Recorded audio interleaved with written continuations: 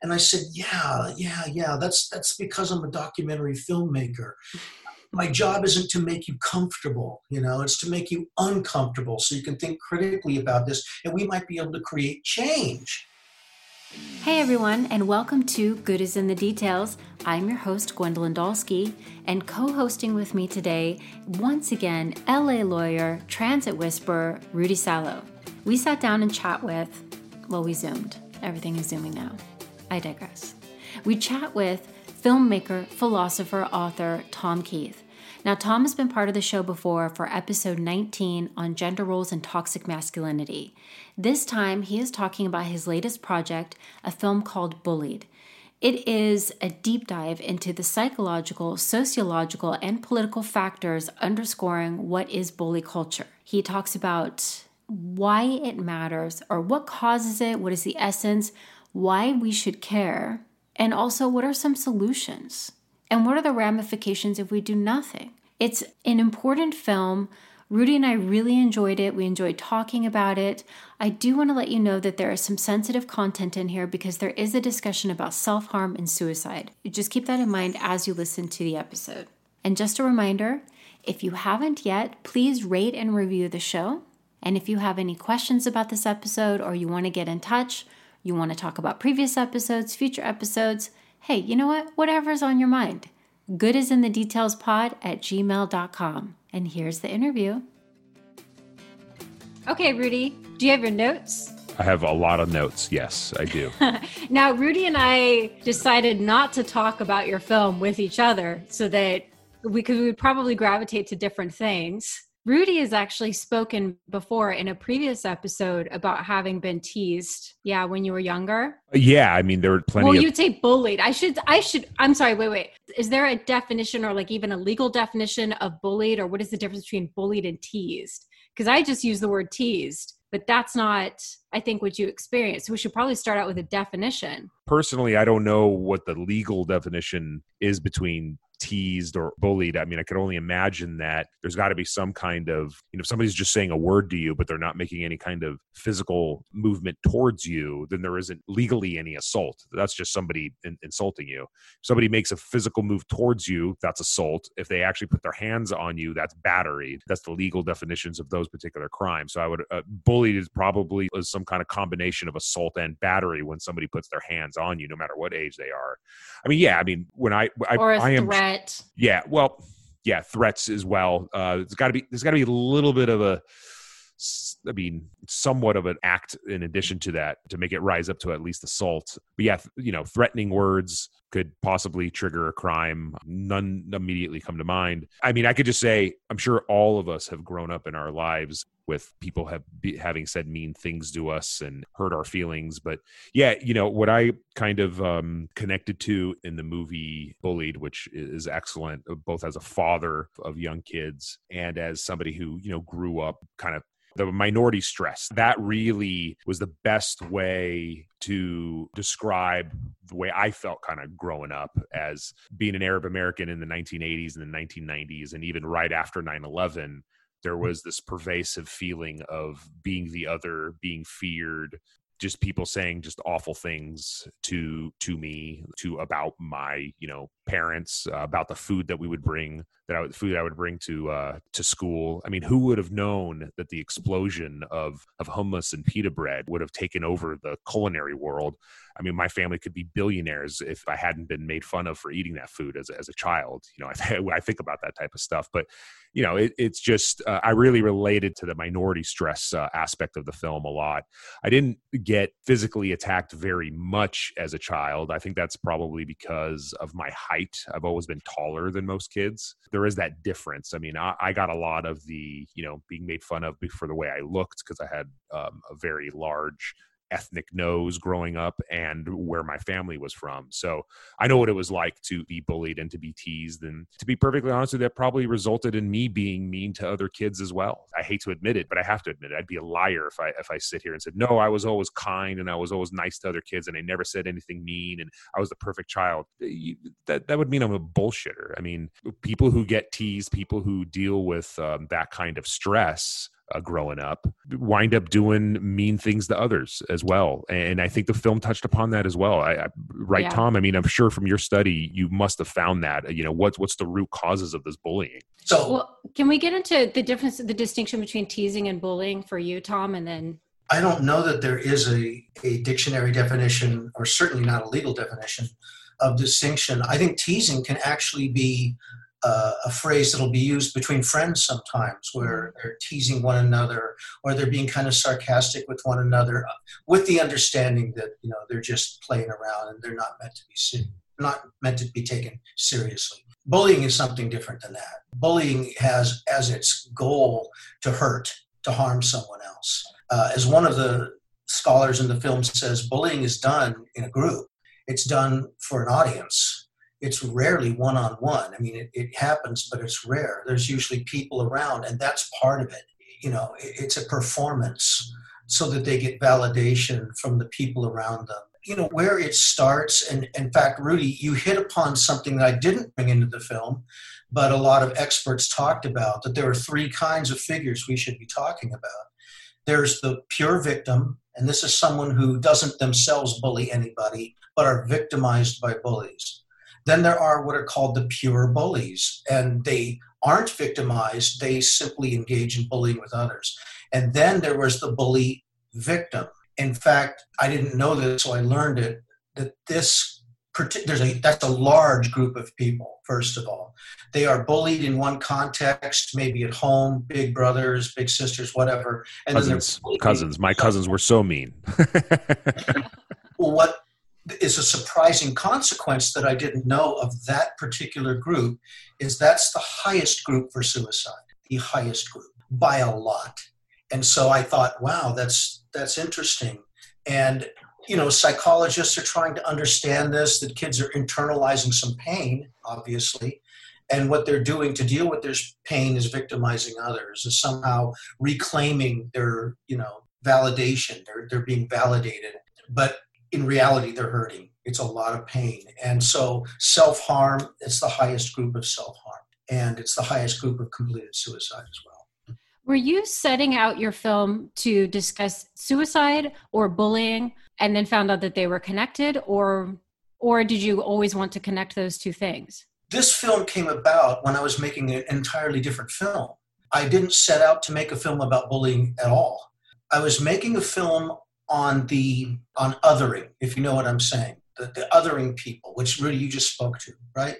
And so I'm sitting down with my colleagues, because I have two other producers that are working with me on that particular film. That's the one with Danny Glover and some other people. So we had high hopes for it, but I thought, we need to talk to people who have been othered, and maybe this has caused them self-harm and things like that. I started doing some research. I came across a group in Oklahoma City called Stand for the Silent.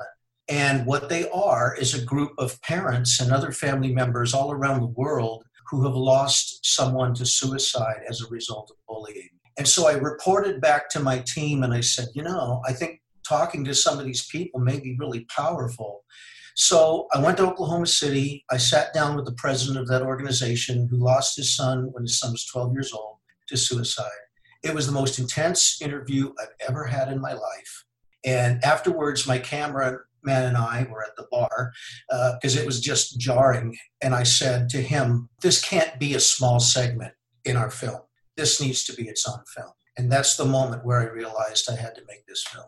The first 15 minutes are really tough to watch. Yep. I was immediately thinking homeschooling. I'm thinking about my daughter. Rudy, you're thinking the same thing. I had texted Rudy, like I said, we didn't want to talk about the film ahead of time, but I texted him, I said, just a warning, I'm starting to tear up and I'm only 13 minutes in. Yeah. How did you get all of this video footage, this raw footage? How does that even work? Because all I can think about is this is footage of kids beating up on each other. It's at school.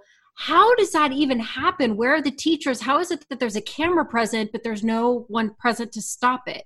Mainly that's cell phone footage. These are kids filming one another. You can even see it in that bus scene where the fight breaks out and all these kids start holding up their phones. It's like a entertainment or some spectacle to them that they want to capture and then post on their social media. It becomes something that's funny to them. Tom, on that point, yeah, it's on their cell phones and they're recording this. As an attorney, I'm like, great, evidence. Like, there you go. You see that kid hitting that kid. You can come down on them. You can prosecute them. You can do stuff. Did that not happen? Or, I'm just curious, but what did you find that there was some of the results of that footage that was put out there? Were there some prosecutions or anything at all? Much of this doesn't get placed on social media or the internet. These kids are holding on to these things. I should make it clear that a lot of the kids that are being bullied, it's not a physical sense. They're being cyberbullied in many cases, so that the images that they have could be embarrassing. Let's say it's a teenage girl and she took her top off for some guy, and now he's putting it on social media and to all her friends and all of that. And it becomes this scandalous thing at school, and then she begins to self-harm as a result. So a lot of this isn't physical. I put those pieces on because that is the traditional way we think of bullying, is a physical confrontation with someone. And that was just stuff I pulled, by the way, from YouTube and other social media sites. And through fair use, I can use all that stuff. But right after that, I get into cyberbullying, because the next girl was Carol Todd's daughter, Amanda. And her story became an international story of a grown man from Europe had gotten her to take her top off on camera and then extorted her and said, this is going to go out to all of your friends and classmates and all of that if you don't continue doing this or get me some money or something like that. And he is in prison right now. Thank God. Prison. So there are anti-bullying laws in all 50 states. This can be prosecuted. But I can tell you what happens in the majority of cases is that families are taking action themselves through civil court. Yep. They're suing schools, administrators, sometimes individuals who they felt neglected their duties. So they may have been complaining to the school for months. I've been coming here because my daughter's getting bullied and she says nothing's happening. And this goes on for months and months. It escalates, and then we have a tragedy. And then there's a lawsuit. That's that. In fact, most of the people you see in that film are in the middle of lawsuits. This idea of the connection between the school year and the bullying. Yeah. So as you said, it's a performance, it's a theater, it's to gain credibility, hierarchy, that it's seasonal. I mean, I think that I had a good school experience. So that kind of killed me to think of the seasonal aspect of this, that it really is a responsibility of the schools to be stepping in. Yeah. Phew. This is a tough one. I'm an educator. My sister, taught high school throughout her career. And, I don't think teachers or administrators want this to go on. Bullying happens when kids feel they can get away with it. They're not going to be doing this in the classroom very often. They're finding these alone spaces, outside of the classroom, on a bus, in the locker room, something like that, where they realize there's no one there to witness what's going on except for their friends. So I do think they're trying, but the problem with the American school system is they have taken to this zero tolerance policies that I talk about that have been completely ineffective. Yeah, I'd love for you to touch upon that too, because it was touched upon in the last 15 minutes of the film about the zero tolerance failures, in the school to prison pipeline. Can you give like not a dictionary definition, but just, what zero tolerance actually means? Sure. And, I see the connection between, hey, if some kid pipes up and because of zero tolerance, they're automatically kicked out of a school. Either they go to continuation high school, they wind up in prison or in a gang or something. So there's got to be something in between, but maybe I just need a better understanding of what zero tolerance actually is. No, that's exactly right. Even borderline, some schools have become sort of hyper paranoid about this. And so even borderline cases of bullying could get a kid kicked out of school, and they will end up in continuing school, like you said, or they'll just start ditching and join a gang. And that's why it becomes a school to prison pipeline, obviously. But it hasn't diminished the rates of bullying. Even more importantly, I mean, the goal of this is to reduce and mitigate bullying, and it hasn't. That's the point. Whereas the school districts like the Cleveland district that I spotlight in the film, They went to social and emotional learning. Now, it takes a while to inculcate this over periods of time, but they've had a drop. What was it? Over 1/3 of bullying cases have dropped since they've tried this. And schools around the country know about this. This isn't some secret. They all know about it. But educators say things like, well, we don't have the time for that. We have to make sure our math scores come up and our reading comprehension scores come up. And if we're going to have to take classroom time for that, now we have to worry about this other thing. Well, what they're missing in this equation is when there's less bullying, kids don't ditch as much. They feel safer at school. And guess what? Their grades start going up. The graduation rates going. They all go together, which should make perfect sense if you think about it intuitively. This makes a lot of sense that if kids feel safe, they like being at school, they're going to put out a better effort and they're going to get better grades. So if America, because they're already doing this all over Europe and Canada. This isn't new to them. They've been doing it's America that has been holding back like we do in many other things. I'm so glad you brought that up. That was one of the questions that I had for you is I am sure with, your research, everything that you've done, you're meticulous, everything, I got to know how much better is the bullying situation throughout the world versus the United States? Is it a United States? I mean, kids are kids and parents are parents, and Americans, while we are different than the rest of the world, we have our individual focus on the individual, and we just our own culture and everything, and our dependence upon entertainment and social media and everything. But from your studying of this super important topic, how much better off is the world in dealing with bullying, and what can we learn from them? My studies are mainly in Europe and Canada, so I can't too much generalize to other parts of the world. But we definitely have higher bullying rates than them. We also have higher school shooting rates, which unsurprisingly kind of go together.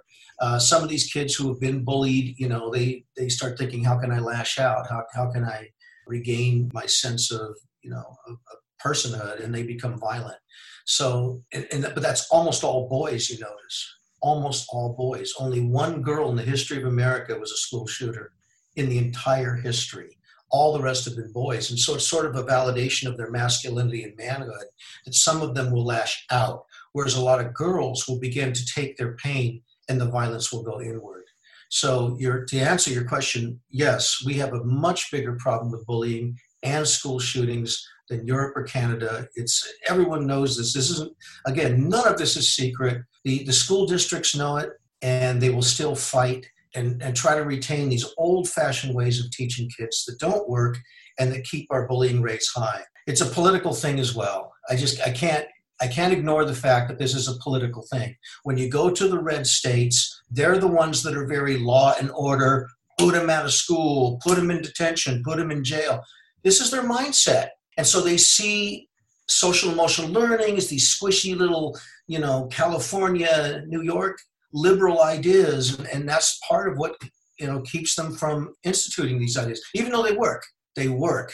We have longitudinal empirical evidence that this works, and they still don't do it. I was wondering if there was some pushback. As soon as I saw that in the film, this discussion about emotional learning, and I thought, oh man, people are going to say, you're not going to have my son learning that stuff. I think there's a bigger question here about what is the function of education, which you touched on a bit. Like, is it just, the reading and writing and the science? Yeah. But really the philosophy of education, what is it? Is it just if we want to make good citizens, right? Isn't that part of the function of what is the purpose of education? If you step back and say, this is the goal of education, and are we actually producing that?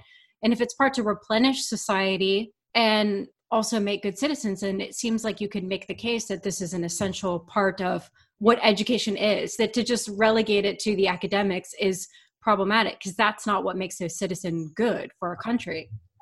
I mean, that was the point that Ron Aviaster made from UCLA. That was a lovely moment where he goes through, I think the reason for education is not just to teach reading and math, but also to create good citizens. If we're going to be a society, we have to learn to cooperate together, to work together. And so that's also got to be part of the schools. There's your pushback again. When you hear this becomes political. It really shouldn't be. It really shouldn't be political, but it has become political, where you'll have conservative voices say, I don't want values taught in the school. That's what parents do. That's for our churches and parents. Keep that out of the schools. Just keep it very, much centered around, math and reading and all of that. So you get these political fights. And I agree completely. It should be a part about making good human beings, not just getting them this skill, this craft that, okay, now they know how to do algebra that they'll never do again the rest of their lives. But they haven't learned and inculcate and internalize ideas of compassion and kindness and cooperation. I don't know why that's controversial, but it's thought to be a kind of progressive, squishy, liberal idea. That's how polarized our country is, that compassion is political. Mm-hmm. Is there any, in any of your research, or you mentioned there are 50, there are anti-bullying laws in all 50 states. All 50 states, yeah. Just curious, have you come across anything where liability of parents comes into play? Meaning, like, has there been any push to say, okay, look, we really need to put the parents' feet to the fire to raise children with some compassion, and the only way that you're ever going to make people do things is usually by hitting them in the wallet, i.e., hey, you could be subject to a lawsuit, you could be brought in liability wise. Are there any laws out there like that, or in any of these lawsuits do the parents of the victimized child go after the parents of the bully's parents and be like, well, clearly you paid for the internet capabilities or the phone capabilities of your child, and your child was using that in order to cyberbully my kid, and my kid hurt himself or something. Have you seen anything like that that's out there? Are there any laws that put the parents on the line, if you will? I think that it's civil again and not criminal. It has happened. I don't believe it's been successful. Again, my research there, maybe it has, and I just don't know about it. But one thing I learned from talking to these parents that lost a child, there's two things that hit you immediately within the first 5 minutes of talking to them. Of course, a profound sadness that it can't be compared to anything. But right under the surface of this sadness is rage, absolute anger. They are angry that the system let them down, whether it's the schools or maybe some parents, that had trained their kids and encouraged their kids to be bullies. And so they have anger. And almost all of them, well, I'll just say all of them, they need very serious counseling.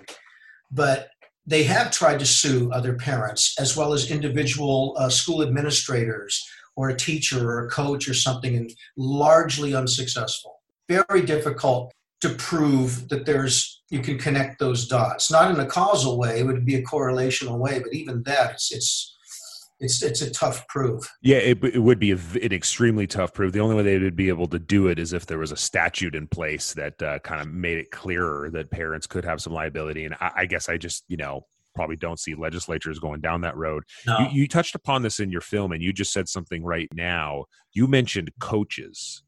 And a good portion of the film, you show some coaches literally just losing their minds out there. And I do wonder, a lot of them, let's be honest, a lot of those coaches are parents themselves. I mean, some parents really get into the coaching thing. I do wonder if, in sports, it's hard to be compassionate because it's so competitive. But I do wonder if it's the way that we approach sports with kids at a younger age, and, the dominance of it and the aggressiveness that goes into sports and team sports, and you can get so emotional about it. I do wonder about the long-term impacts of, that on a child. I'm not anti-sports. Just because I wasn't an athlete and have like zero athletic skills doesn't mean that, I think all sports should be banned. But you had some very good footage in the film, and I've often seen some bullies be perfectly honest with you, to be the best athletes at schools. I've seen it. Did you find any of that in your research about, sometimes the way that we push forth athletics, the way that we push forth, you must win at all costs, and some of our very aggressive type sports like football and everything has an impact on somebody becoming a bully or being bullied? I've written about this in my former book and several articles, but just to back up a little bit, kids are learning to bully. It's not hitting their heads when they're 6 years old. Maybe I'll start, they're getting this from the adults around them they look up to. There are influences in their lives that are validating these behaviors. Coaches are one. As someone who played Division I sports, I played baseball for Long Beach State. And my coaches were like surrogate fathers to me. I looked up to them. Were they homophobic and sexist? Yes, constantly. Did they say really regressive things? Yes. Did we imitate them? Yes. So there's a chain of command here. Kids are picking this up from, mom and dad. I mean, there's a moment in the film, and I'm not narrating, it just comes on the film, where the University of Virginia and the University of Michigan did a joint study on the districts that voted for Trump versus the ones that voted for Clinton in that industrial north area. A 30% rise in bullying incidences only in the regions that voted for Trump. You don't see it in Clinton. So you have people like mom and dad are sitting there, yeah, fuck this, and they're pretending they're Trump, and they're taking this. There's the kids soaking this stuff up. They think, well, this is how you behave. This is how you get what you want. This is how you get power. Yeah, no, for sure. I'm not singling out coaches as being, the most evil. It's parents, it's adults, it's older cousins. Let's be honest. I mean, especially you come from a family like mine, where you have tons and tons of cousins, and if one cousin bullies another cousin bullies the other cousin, and it's just kind of this chain of command, and it just kind of happens. And also the ingredient of reality television and all of that I bring in, these layers of influence. We just have show after show after show where people are acting about as horribly as they possibly can. And this is what makes good ratings and good TV, apparently. And this is being fed mainly to young people. So they're seeing, women going at it and men going at it. And this normalizes these behaviors as this is how you get what you want. You've got to bully other people. I mean, part of what makes Trump successful with his base is that he's a bully, you understand. We will point that out and say, this guy's a bully. And they'll go, that's right. That's why I like him. He tells it like it is. Yeah, right? He tells it like it is. He doesn't hold anything back. He's not politically correct. So he can say, and this is what they like about him. When the kids are sitting around and they're hearing this validation, what else are they going to think? This is what you say. You use vulgar language and slurs to put people down. It's all part of normalizing, really dysfunctional behavior. The juxtaposition in the film where you have Melania talking about bullying. I mean, she's it's interesting because she's got a very heavy accent, and what she says is it's great. I mean, she's saying great things about it, and then you just back it all up with what her husband, i.e. our president of the United States, does and says is absolutely terrible. And this is one of the reasons why I'm worried about my own children, because you're absolutely right. There are plenty of people that what they love about Trump is that he's a bully and he says it like it is. And that's important to them because I think that's the way they were raised and that's the way they're raising their kids.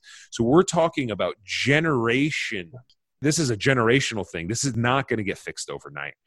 I don't even know if it could ever get fixed, but things have definitely gotten worse since 2016. And when you have that person on TV, on news conferences, and that is behavior that, wow, that guy became the president of the United States. You got to be a bully in order to win in this country. It's just, I don't have much hope. Do you, Tom? Well, that's the exact point that Charles Dürgner made at Boston College. He wrote a book called Bully Nation. And in it, he talks about how, we've been taught now to look up to bullies, that they get things done, that they're winners, that they are powerful, whether in business, politics, you name it. And so to turn all that around is like a paradigm shift, right? It's going to have to take this notion, well, wait a minute, you can have great success through cooperation. In fact, we wouldn't have the civilization we have around the world without great cooperation.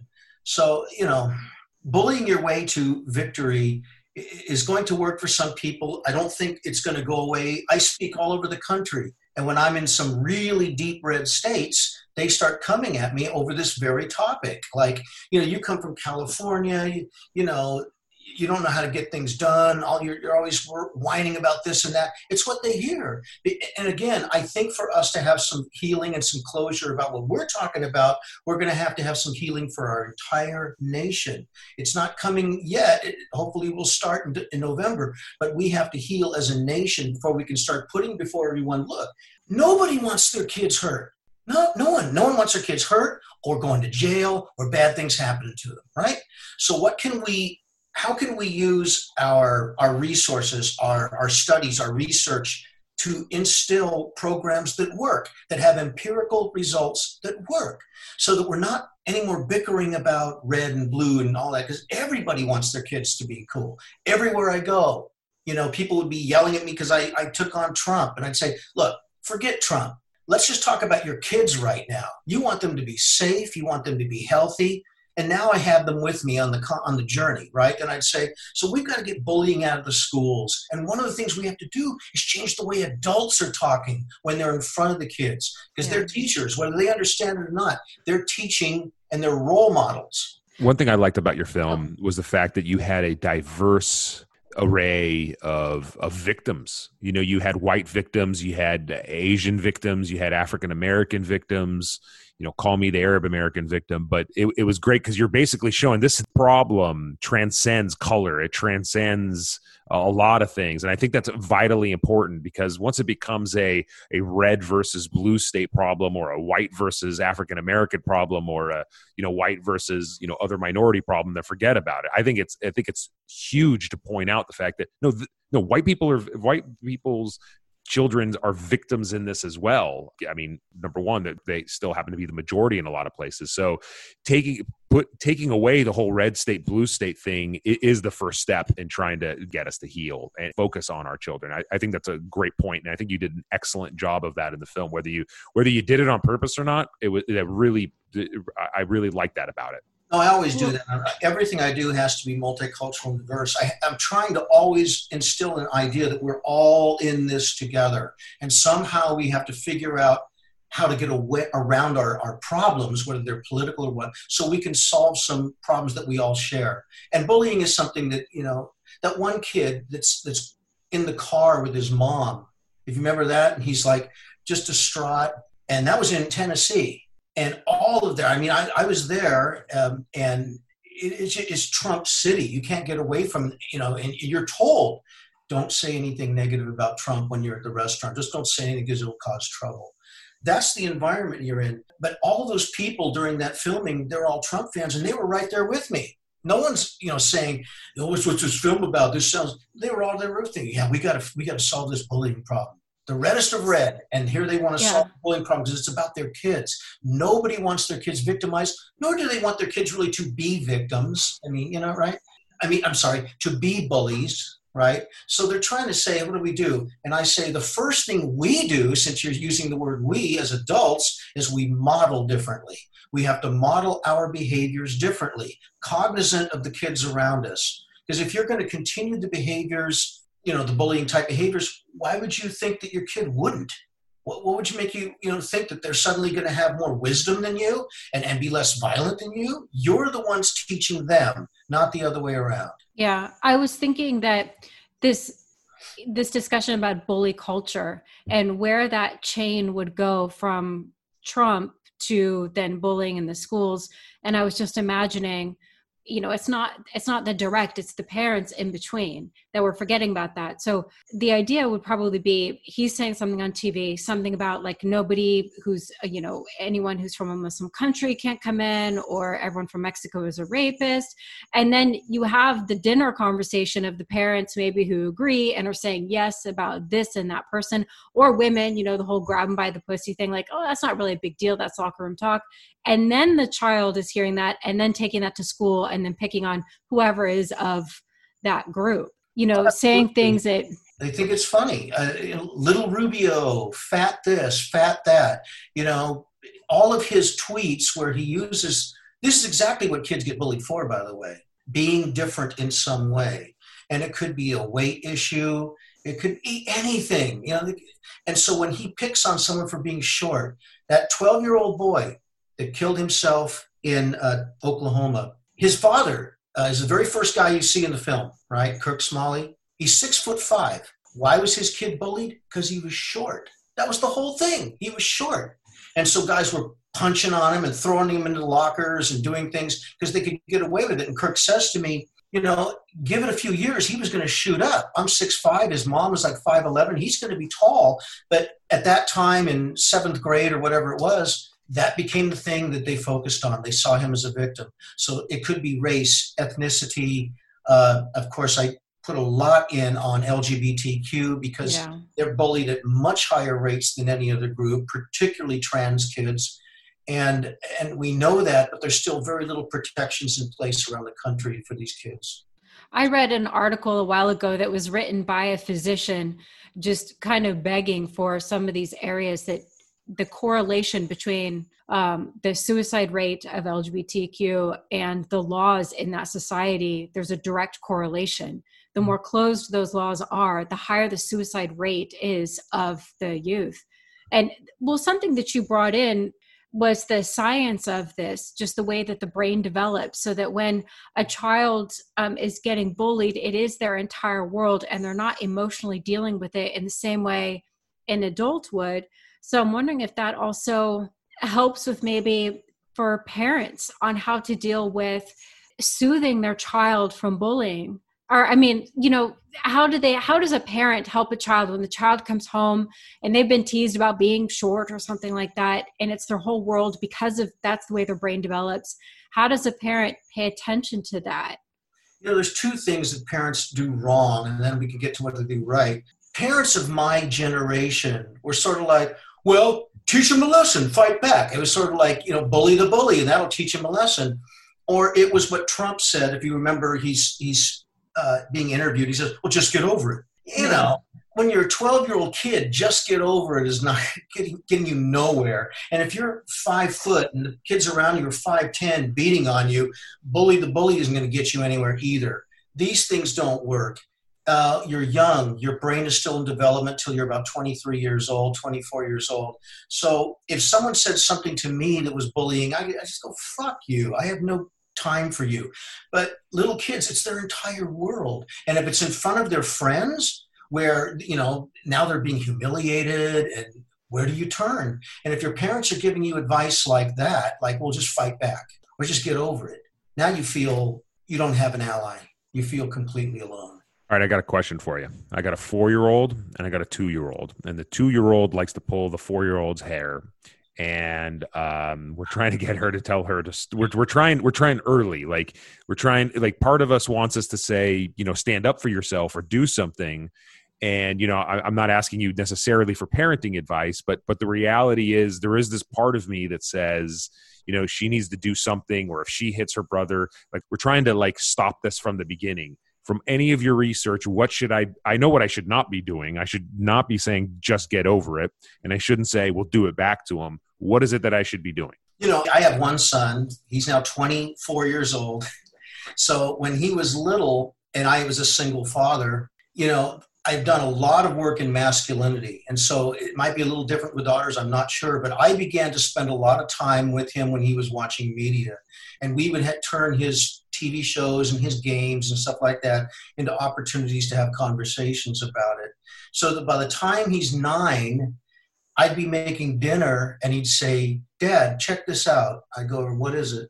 It's a commercial for kids like Nickelodeon. He goes, look at the way they're treating this girl here. Isn't that horrendous? This is my 9-year-old son telling me this. I go, it's shameful. It's incredible. So he's already starting to process the media he's consuming.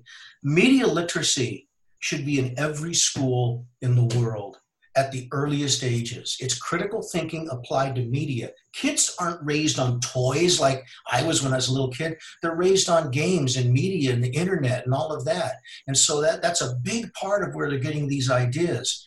So much of celebrity culture is dissing each other and saying, these really horrible digs at one another.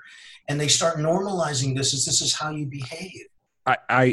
I can't agree with you more. I mean, I hate to pat myself on the back, but I'm glad you brought up the whole reality TV stuff. I've hated reality TV. I've never watched reality TV. I will never watch reality TV. I will not let my children watch reality TV because I knew from the get-go that's a terrible rabbit hole that's going to bring the downfall of the civilization. Lo and behold, somebody from reality TV is now leading our country, but I'm trying to keep politics out of this. I did write down while I was watching your film something along the lines about the media, and I'm wondering, where are the celebrities? Where are the anti-bully celebrities? Where are the anti-bullying sports stars? Where are the anti-bullying coaches? Where is that message that's out there? And is it because those, I hate to say it, is it because those people are successful because they had to bully their way into it? But I do want to see, because in this country, our children and even unfortunately a lot of adults worship celebrities. How can we use the power of celebrity in this country for the benefit of it? I unfortunately think that some people just put celebrities into the liberal category. Let's just ignore whatever they're saying. Oh, they're saying I shouldn't bully. I'm going to go out and bully more. But what are some ways that we can use media, use celebrity towards this fight against bullying and towards the kindness movement? What would you recommend that we can start to do? What kind of pressure can we put on celebrities and media? Honestly, I think a lot of celebrities are more than happy and willing to get involved. I'll tell you why they didn't in my film, because I have pipelines to celebrities. And what I was hearing was they'd love to do it, but when you brought in this suicide aspect, they felt a little uncomfortable with that. That's just my film, though. So that aside, everyone from Ellen DeGeneres to Terry Crews to LeBron James, and these are people that kids look up. I don't know about Ellen DeGeneres, but LeBron James and people like that. Find some music stars, of their generation. Find some athletes of their generation. They have credible voices to these kids in ways that I certainly do not. And I do think that, I have never found anyone who said, I think bullying's good. We ought to encourage it. They're right. Into it. And most of them have kids too. They don't want their kids bullied or to be bullies. So I think it's going to take, what you're saying is to bring celebrities in who have a credible voice to this particular generation, to talk about, other ways to navigate our behaviors, learn to get along with one another and cooperate. It just has to be a steady message from earliest ages. You walk into any kindergarten classroom and it says things like, don't bully and don't be mean. I shot that footage of that class at the end out toward Pasadena. And they have the whole district there has undertaken this social and emotional learning. It starts in kindergarten. It goes all the way through 6th grade there. And so they actively bring it into the classroom. Now, if we could add to that conversation these big celebrities, the Ariana Grandes and all of this that really, youth culture looks up to, I think they would do it. Celebrities all have management around them that are like, they build a fortress around this person because they are worried about what project they're going to get into for their image. I get that. So there has to be some projects that the person says, I think I would like to get involved with that. And suddenly it's a floodgate. When James Carville started that, when he's driving doing the karaoke thing, have you ever heard him talk about this? He says nobody wanted to do it. It sounded corny to everyone, and they said, no, forget it. And as soon as he got that first person to sign on, it was a huge hit, right? Now you're getting Paul McCartney and everyone else coming out of the woodwork that wants to do it. So it's sort of like finding a project, get a couple celebrities to say, we really want to push this anti-bullying. What happens? It opens a floodgate. Now everybody wants to jump on that and be part of this new movement. So I think I think we can do that. I think there are lots of celebrities that would be happy to do that, but the vehicle has to be there that they believe in. So here's a way that we can help each other out. Since you do have this pipeline to celebrities, what you can do is once this show gets published, you can send them this podcast episode and say, hey, Pete, these podcasters are calling you out on Good as in the Details. You have to listen to Rudy. this. Yeah, you're welcome. I'm always self-promoting. And this way, this will help you. It'll help the film. It'll help everybody. What do you think? A good idea? Well, I was going to tell you, so who was the guy who was on the bus with Trump when he did the whole grab him by the pussy thing? Right. Bush something. What was his first name? Does anyone remember? I just wrote about him in my new book, but I can't think of his name. Have you read his his op-ed piece that he put in the New York Times? So he ended up writing this whole, this would be near the celebrity thing, but he wrote this whole piece about this regret of being silent during that, because it's not quite the same thing as bullying, but he did express, like, I am a father. I listened to this. No, I said nothing. But it does go to show that hierarchy of social status. It wasn't in his interest to interrupt Trump or anything like that. And But that's something I would recommend reading if I could remember his name, something Bush. I'll look it up. I just referred to that in one of the chapters in my new book, and so I was just looking at his name, but I can't remember. That silence you're talking about, I have a whole chapter of my new book is called The Bro Code of Silence. And the whole bystander sort of phenomena that people they don't want to get involved. They don't want to say something because they could be the target. So lots of kids might see something happening and they won't say anything out of fear. Understandably, they don't want to be the target. But when it's an adult and you have a talk show and someone says something like that, although he was goading that. And when I listened to that whole video, he was being like a bro with Trump in order to kind of pull these things out, and he got what he wanted. So, so he regrets it now. All right. Every man I know that is now part of the progressive men's movement but wasn't, one thing happened that changed them. One thing, they had a daughter. That's what happens every single time. When they're single, they're doing all these things and saying the stuff that's really inexcusable and irresponsible. And I'm not saying all men are like this. There are still some men who have kids and they're completely irresponsible. But they will have a child, particularly a daughter, and they'll start looking around and going, oh, is this the world I want them in? Now they're scared. I know musicians in huge bands, right, that are friends of mine, go back years, and they were mocking some of my early work. Right? We'd hang out and they'd be mocking. They all have kids now, and they're all like, how can I get involved? It's self-interest. I don't know what it is about men. We socialize boys and men that if it's not about me, then I don't really care about that, and there's a lot of apathy.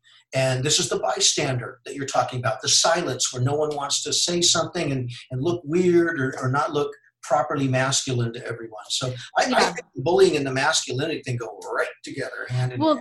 That's what I was thinking about was the bystander effect, or people not doing anything at the very beginning of the film when everyone's getting their phones out to film it instead of doing something. But then it brought back a memory of when I was 12 years old. I witnessed somebody do something nasty. It was the two of us. It was a girl that I was with. She wrote something really nasty on another person's sidewalk. And I stood there and I remember thinking that's strange, but I didn't do anything. I didn't stop it from happening. And I was thinking about that of like, what would I tell my 12-year-old self? Because then I think about this girl waking up the next day and having this nasty stuff written on her sidewalk. And I didn't stop it. I was thinking about that. Also, I think the social media aspect, something that came through that's a difference in bullying now as opposed to before, is that there is no escape. So, like Rudy, if you and I had a crap day, like we could go home, you can be with your family or you can do whatever and be away from it. You don't have to worry about the bully. I can't imagine coming home and then checking your phone or your Facebook or Twitter or Instagram and it's still going on. There's no way away from it. So I'm wondering also how that impacts the bystander effect. This was an education. Making this film was an education to me because I didn't grow up with that either. If you had some bullying incident, like you said, you went home. It's not something that kids are now looking at and they're commenting on it. And so it's kind of growing and it's becoming even bigger and worse than it was. I think there has to be some monitors over some of the social media. What I'm saying is I think the people that create these vehicles need to bear some responsibility for what's going on. They need to be cognizant of what's happening on these and being able to shut some things down. Suddenly there's this picture that's all over school with a bunch of horrible things they're saying about some young girl. I couldn't imagine what that must feel like for her. So who's there in the tech part of this taking care of this and going, oh, we got to shut this down right now. It's going to take an effort of lots of people, but you're right.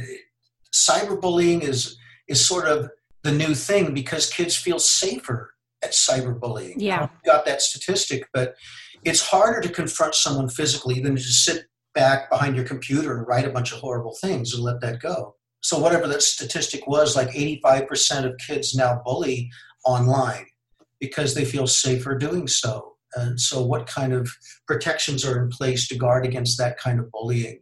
I've told my students, I use Aristotle there, and I say, you still are what you do. So if nobody knows that you wrote the crappy comments, you're still a terrible person for writing the crappy stuff. It doesn't matter if there's a witness or not. You have to live with the fact that you did that. That is your personality if you're doing that. But I just back to the girls thing, this idea of the pictures of them, where they're exposing themselves and they think that there's some sort of a like romantic relationship there, or they don't think anything bad of it.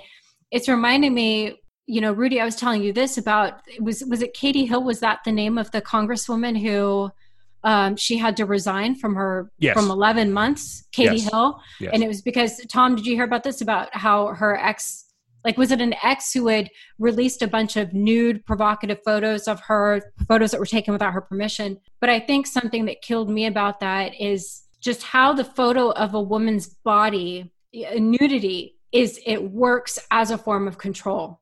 It works as a way to say, this is all you are. I think that that's particular to women as opposed to men, but that a congresswoman resigned over it.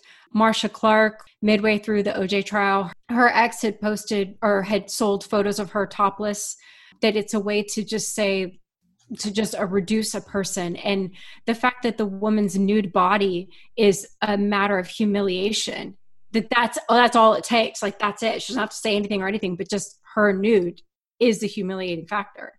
Why this is gendered is the two rules of bullying are this. If you're a male, what's the number one bully words or whatever they're going to come at you? They're going to try to feminize you, right? It's going to be you're a this, you're a that, and we all know the slurs, right?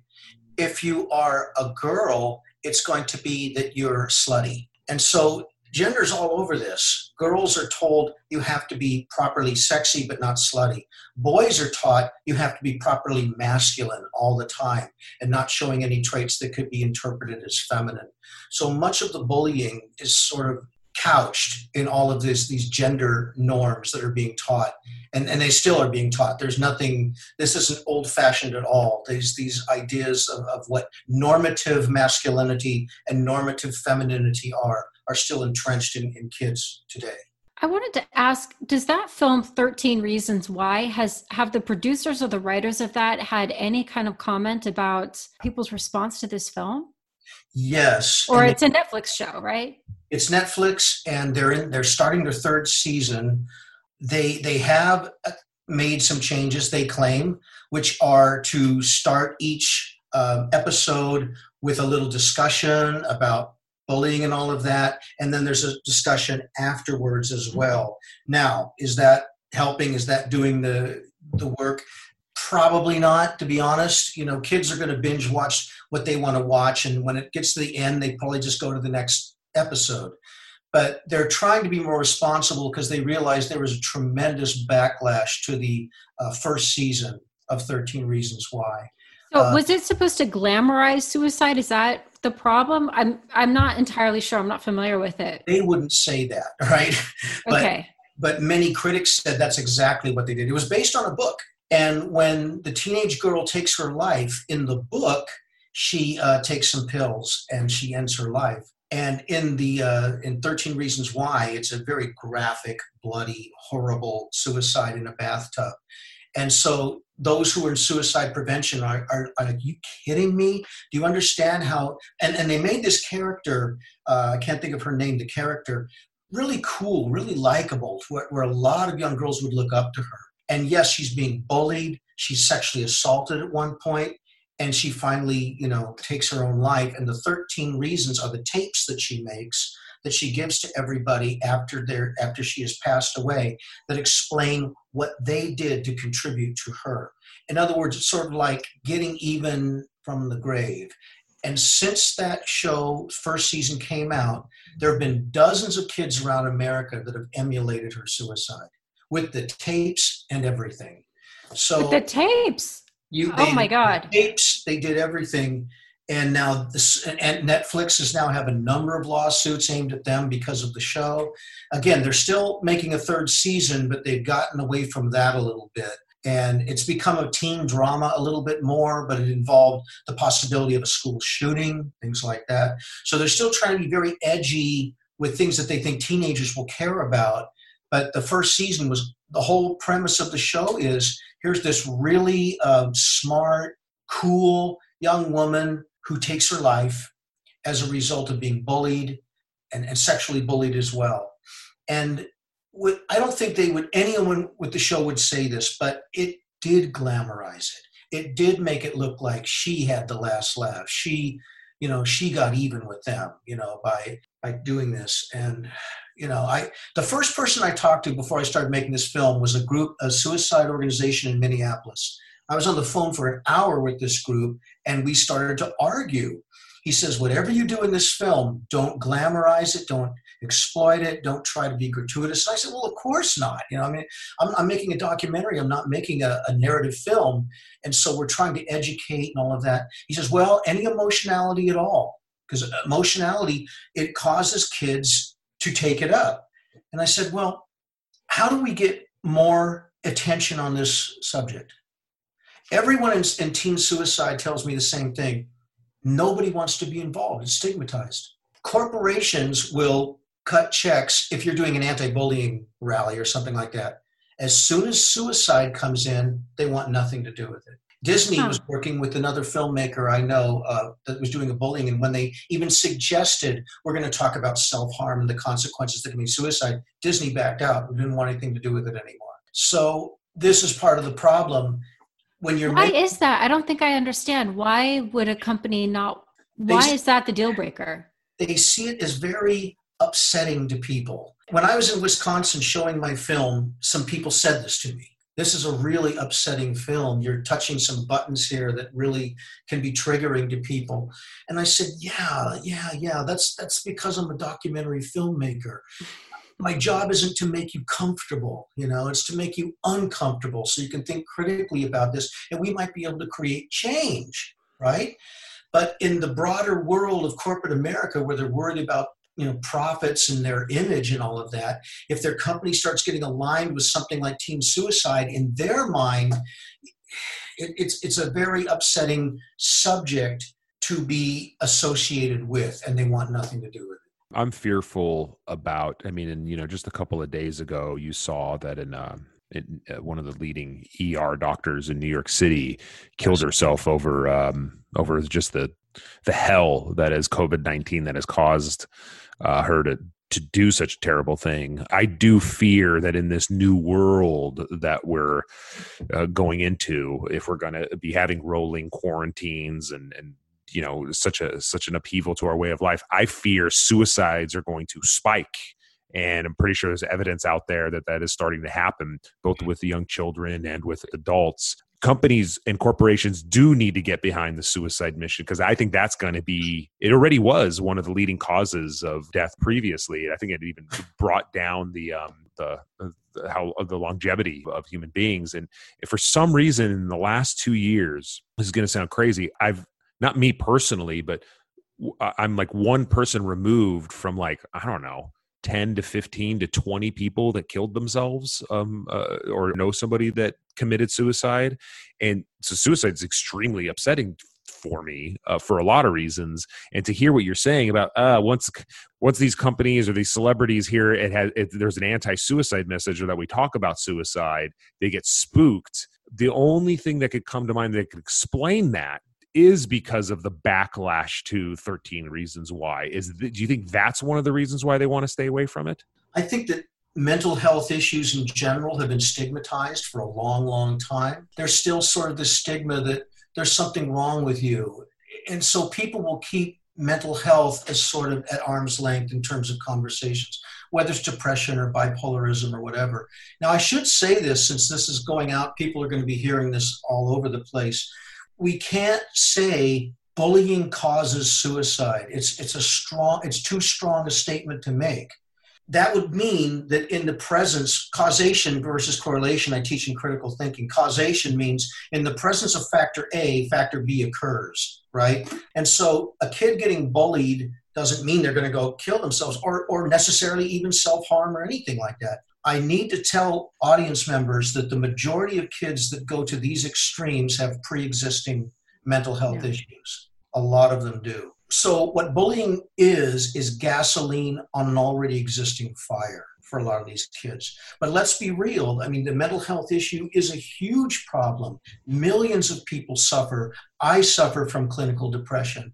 So we have to get rid of that stigma around that so we can have open conversations about mental health and how to improve mental health in the schools. I mean, I'm so sorry to keep bringing up this asshole, but he wants us to have guns in the schools. I want us to have mental health counselors in the schools. If you want, people to get healthy, we have to be teaching about how to be healthy and not just more dysfunction. So suicide is linked to mental health in the vast majority of cases. It's not simply circumstantial for the vast majority. But that means millions of kids who are at risk. A little episode could set them off. Right. I talked to family members where I tried to understand, so what happened? Sometimes it was unbelievably horrible. Other times it wasn't. It was sort of like small things. But when you have a condition, the small things become large things. And they weren't able to cope with that. So we have to talk about bringing in mental health conversations and experts into our schools, working with kids from the earliest ages. Well, I like the fact that you had this solution that you're like, Yeah. Guns in the schools is not a solution. Here's where we should be putting our money. It's in mental health. And we should have this from the beginning. I love that. How could a company or celebrity not get behind that? That's shocking to me. Did you see the documentary, I Love You Now Die? That was also in Netflix. I've been watching a lot of happier, funnier stuff lately, yeah, but no. I promise once COVID-19 is over, I'll go down the depressing rabbit hole. I promise you. But no, I haven't seen that. I Love You Now Die it's a two-parter, and it's rough. It's rough to watch, but it is about I think a 17 or an 18-year-old kid who he committed suicide. And when the police officers found him and they found his phone, they found so many texts from a girl who was encouraging him to do this. And then she was put on trial. And the question was she the causal factor for his suicide? And it was, Netflix was showing the back and forth, the arguments, like that can't really kill somebody. But it was the fact that he had clinical depression. And she's adding to that it was the combination of those things. And the judge did find that she was the causal factor.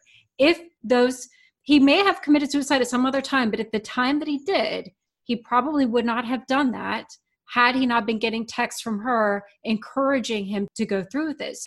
And the other interesting thing is that it was all by text, so she wasn't physically present. That was the first time someone had been convicted of encouraging someone to commit suicide, and she did go to prison briefly as a result. It was challenged. Like, how can you say that someone caused their death through text messaging or something like that?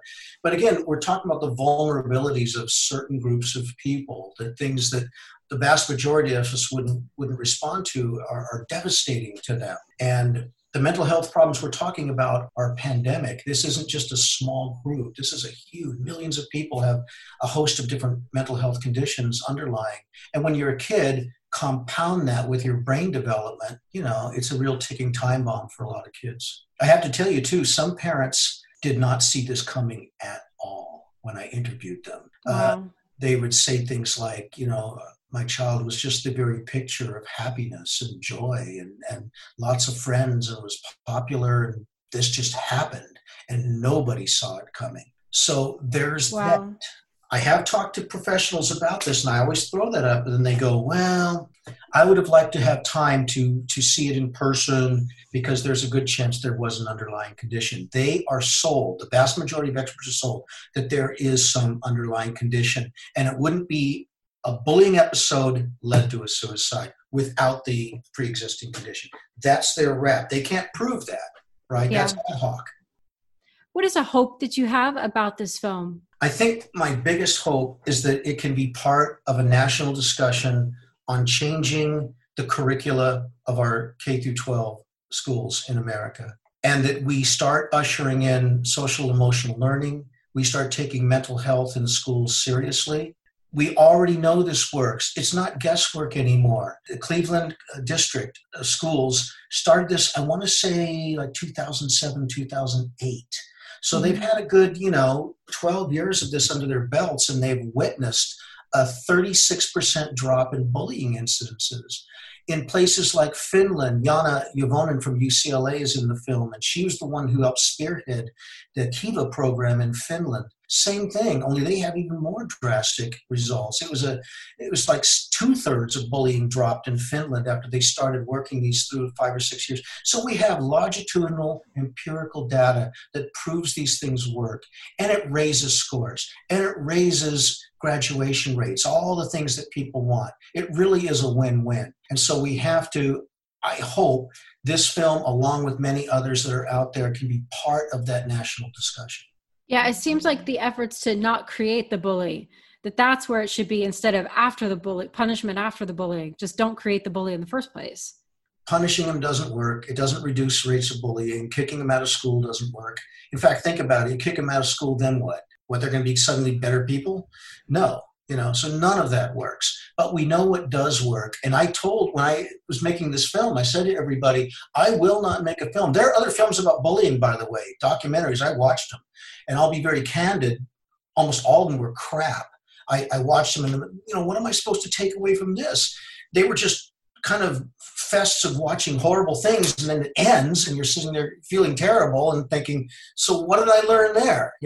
So I set out, when I made this film, I go, that is not how this film is going to end. We're going to end with hope, and we're going to end with research that can prove what we can do to turn this stuff around. I wouldn't have made this film otherwise. It had to have that ending. I got to say, what you did put forth and what you just said about what you hope with this film, I think it's achievable. I think that this film and the change of curriculum and the fact that we do need to start taking mental health and emotional intelligence, emotional and social learning at a very early age is something that we can achieve. And that's an amazing thing. When you do, I'm going to make a documentary about bullying and it's going to touch upon suicide.